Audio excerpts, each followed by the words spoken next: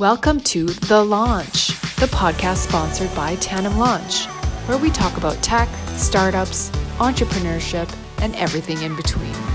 We give you the inside scoop on building a startup, capital fundraising, the entrepreneurial journey, with both funny and impactful stories. This podcast is for budding entrepreneurs, ecosystem players, industry folks, venture capitalists looking for deals, students considering a career in the startup world, or anyone with a curiosity in deep tech.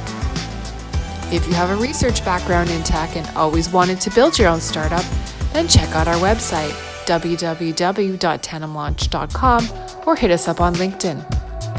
Let's build the future together. And now, on with the show. So welcome to The Launch, the podcast sponsored by Tandem Launch. I'm your host, Bobby Vidochka, and joining me for this episode is founder and tech enthusiast, Sean Maloney. Welcome, Sean. Thanks, Bobby.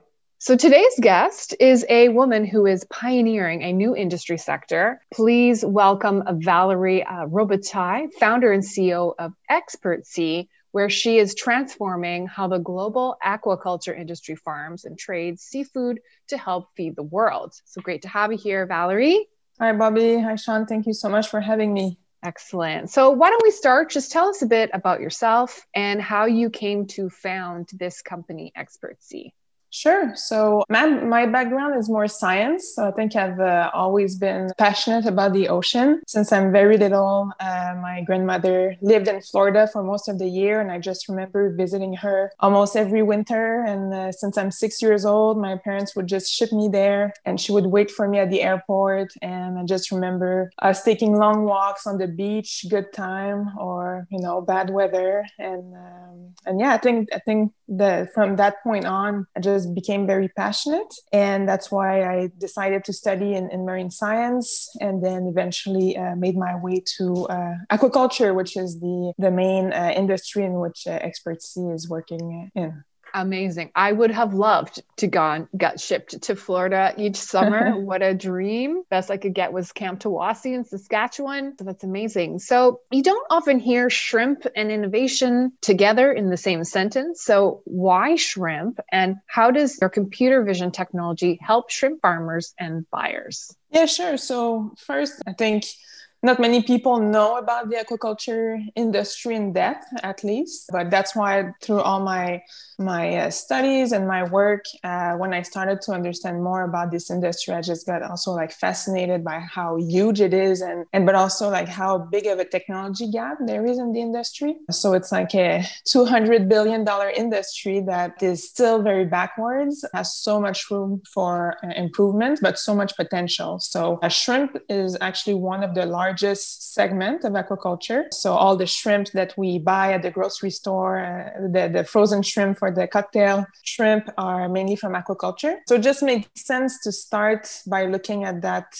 segment as it was very big. Also, it is produced in Southeast Asia and South America. So there was a definite need for technology also in these type of market for optimization. But I think the biggest problem that these shrimp producers have is that they have very little visibility into their production. Because there's no technology, because there's no data, it's very hard for them to even just know how many shrimp they have in their ponds and then how to feed them properly, if they have disease, how they're growing. So what we did with XpertSea is we developed some technology that use computer vision and machine learning, just from pictures, get all this information from the shrimp health and quality to help the farmers optimize their production. So they can have the actual growth and then they can see if the shrimp is starting to get a disease so they can have treatments. But then also what we realized is that it's very hard for these farmers not just to grow the shrimp, but also to sell the shrimp and have access to all types of business solutions that make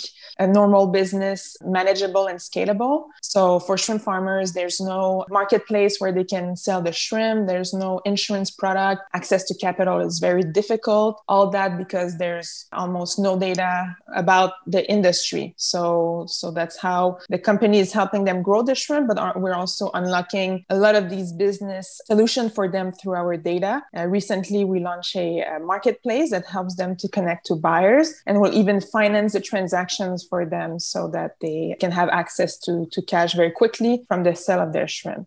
So Valerie, you mentioned that a lot of your customers, your main customer base is in Southeast Asia and in South America. So I've got to wonder, as an entrepreneur, it's got to be difficult in general. There's going to be a lot of challenges you face, but you must come across some unique challenges when dealing with these different cultures or doing business in these different regions.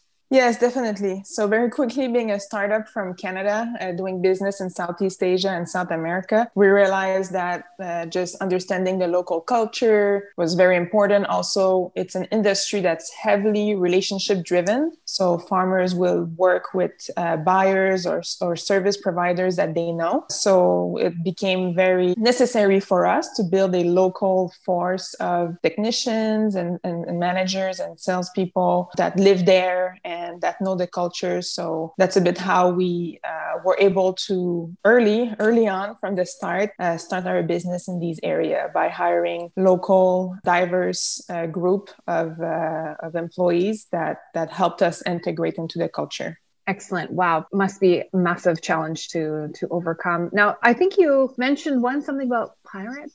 They're real. Yeah.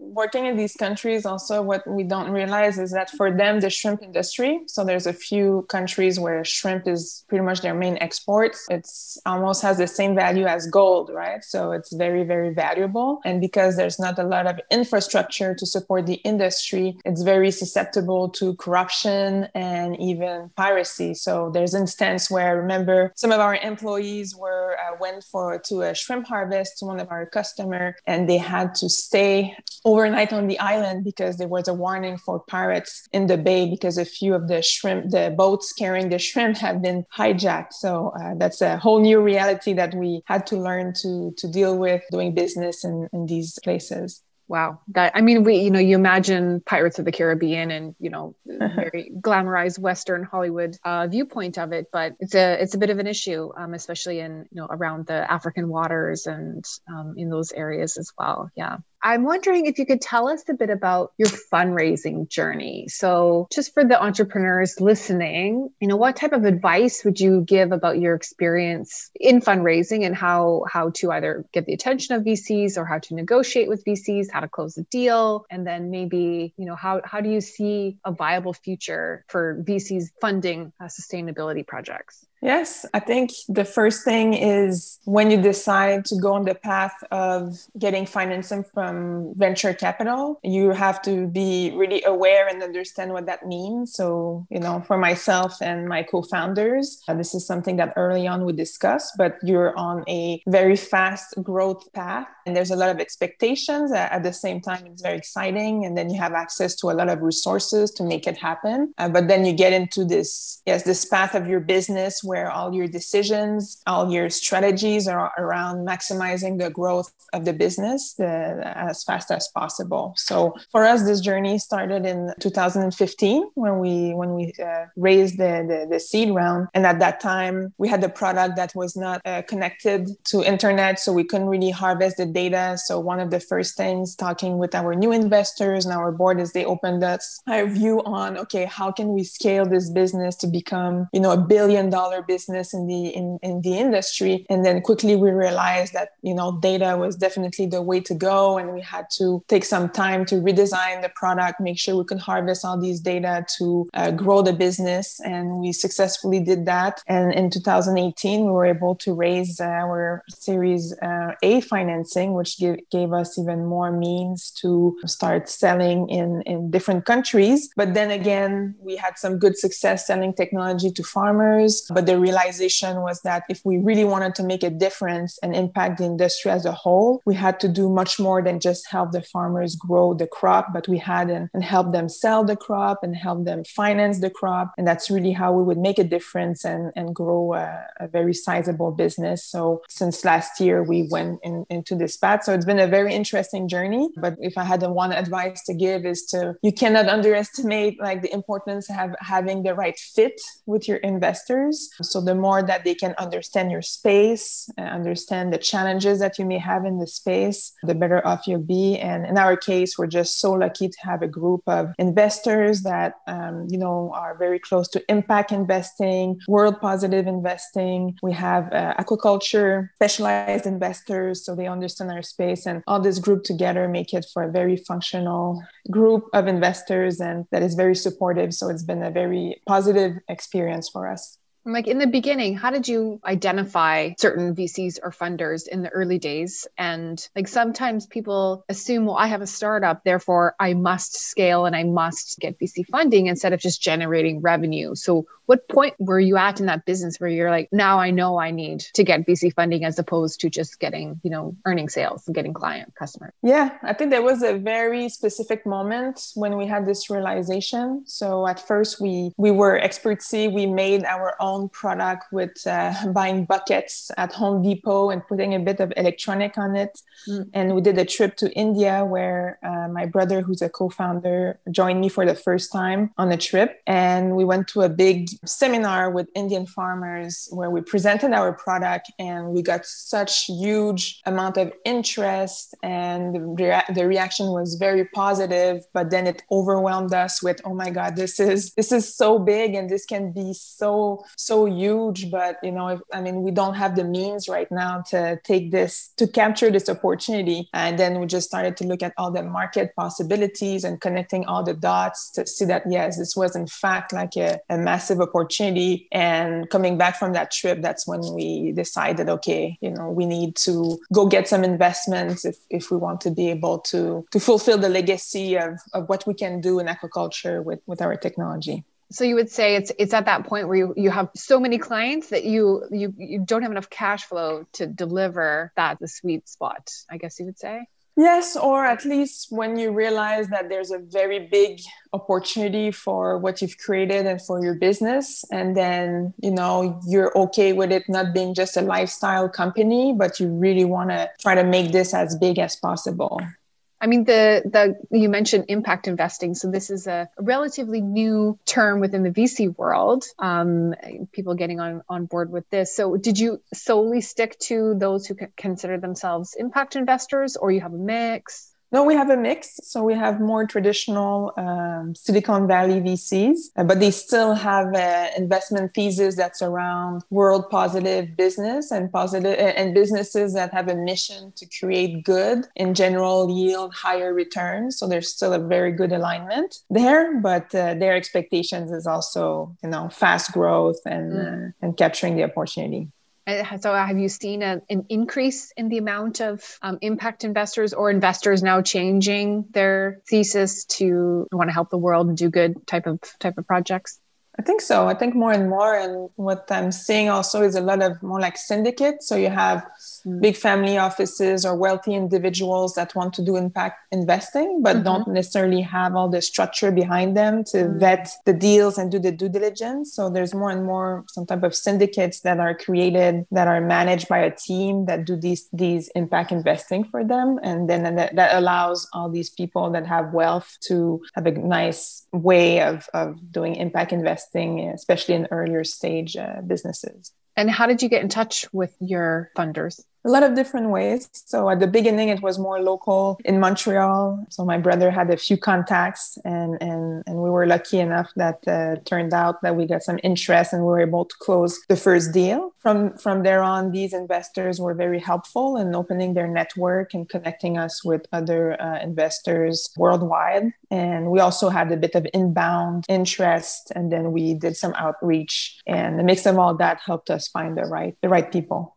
So Valerie, you alluded to a couple of times just in the last couple of questions, but I want to expand on it. When you talked about the company, the legacy, and talking about gathering data and helping farmers, and there's so much opportunity in this space. And clearly XpertSea is a pioneer in the aquaculture, or I guess we can call it the aquatech space. perhaps. What do you see in the future for XpertSea? So if we had to give a timeline, let's say in the next 5 to 10 years, what do you see for the company? I think what's very interesting about our business is we have a lot of different growth vectors. So right now we're in shrimp, we're mainly in Ecuador. Our main service is our marketplace, our local marketplace and financing, harvest financing service. But very quickly, we've started to do proof of concepts around different type of business services. So extending our financing to pre-harvest, so using our data to give access to farmers to cash flow earlier in their production cycle, or even helping farmers purchase inputs. So you can think of input marketplace. So there's all these different business solutions that we can expand in. And then there's all these different geographies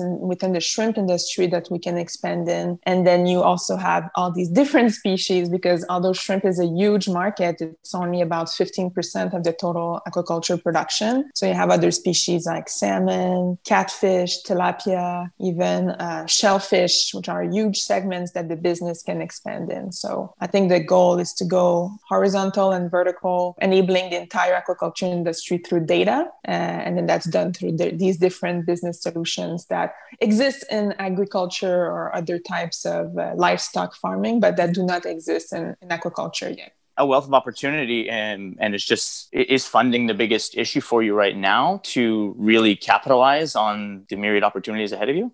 I think like all startup, prioritization is a big, you see how many different ways that different opportunities the business can explore. So like all good startup, making sure that we focus on the right places, we made the right bets, and that, we stay focused is definitely a big challenge. But then yes, having access to capital to be able to expand the business. However, I think we're very lucky as quite a few investors more and more in the past year have taken very good interest in aquaculture. So hopefully we can keep finding the right fit that want to invest in the space. But yeah, I think fundraising and staying focused is our big challenges. Now, you said that, having a great relationship with your investors was certainly one of the pieces of advice that you would share with entrepreneurs. Is there anything else for the entrepreneurs who are listening to our conversation now? Is there anything else you would like to share with them? Any piece of advice that comes to mind that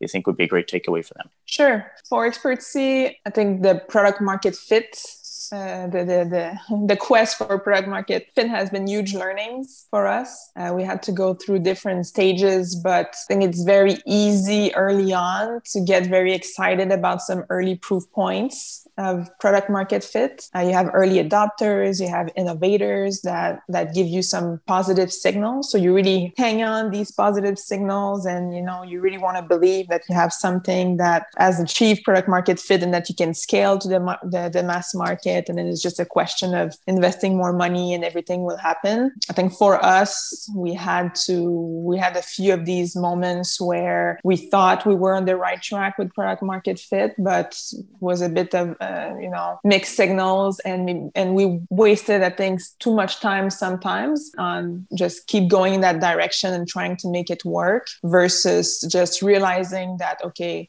this might not be exactly the right product market fit, and then very quickly testing other hypotheses, discarding these hypotheses until we found where we're at today, which, I think around the marketplace, using the data and technology to give access to cash and a good way for farmers to sell their crops, definitely the way to go for us. But I think we could have gotten to this point faster if we had managed our learnings through product market fit better. No, I think that's a great piece of advice. It's not something that you read everywhere. There's a lot of resources out there for entrepreneurs, but I think hearing it from somebody who has gone through these challenges is certainly a great takeaway. So thanks for sharing that. So, Bobby, what do you think? I think this is excellent. Yeah, I think they call that fail fast and then do something else. I can't remember what's the phrase, but I think entrepreneurs can be, you kind of want to stick your head in the sand. Like you've worked so hard, and these people, they give you good feedback, and it's the balance of when do I know to persevere on my idea when, everyone's telling me not to, versus no, it's time to scrap all this. And it's tough. It's tough as a CEO sometimes to realize, you've invested all this time and money into pursue this direction, and all this, you've done the learnings, but then you have to pivot a bit. And so it's really not an easy thing, but in the end, it's the right thing. So.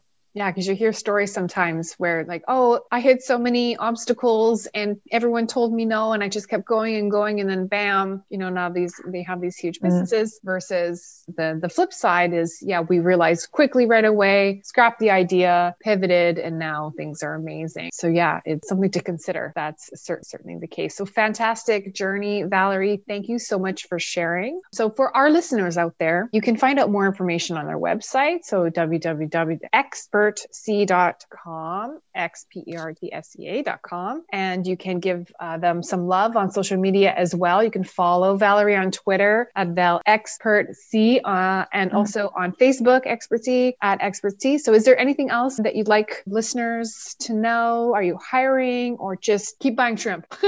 Keep buying shrimp. Yes. And hopefully you'll be able to buy some XpertSea shrimp soon. Who knows? But I think seafood is an amazing protein that can be done so efficiently if it's done right. And we're on a mission to make this happen so that each of us can enjoy it for many, many years to come. So beautiful. And so to our loyal listeners out there, we always appreciate your time. Thank you for joining us on The Launch. Thank you. Thank you, Bobby. Thank you, Sean. Thank you for listening. We hope you had fun and gained valuable insights. Why don't you subscribe to The Launch podcast today? You can share the podcast, tell a friend, and follow us on social media.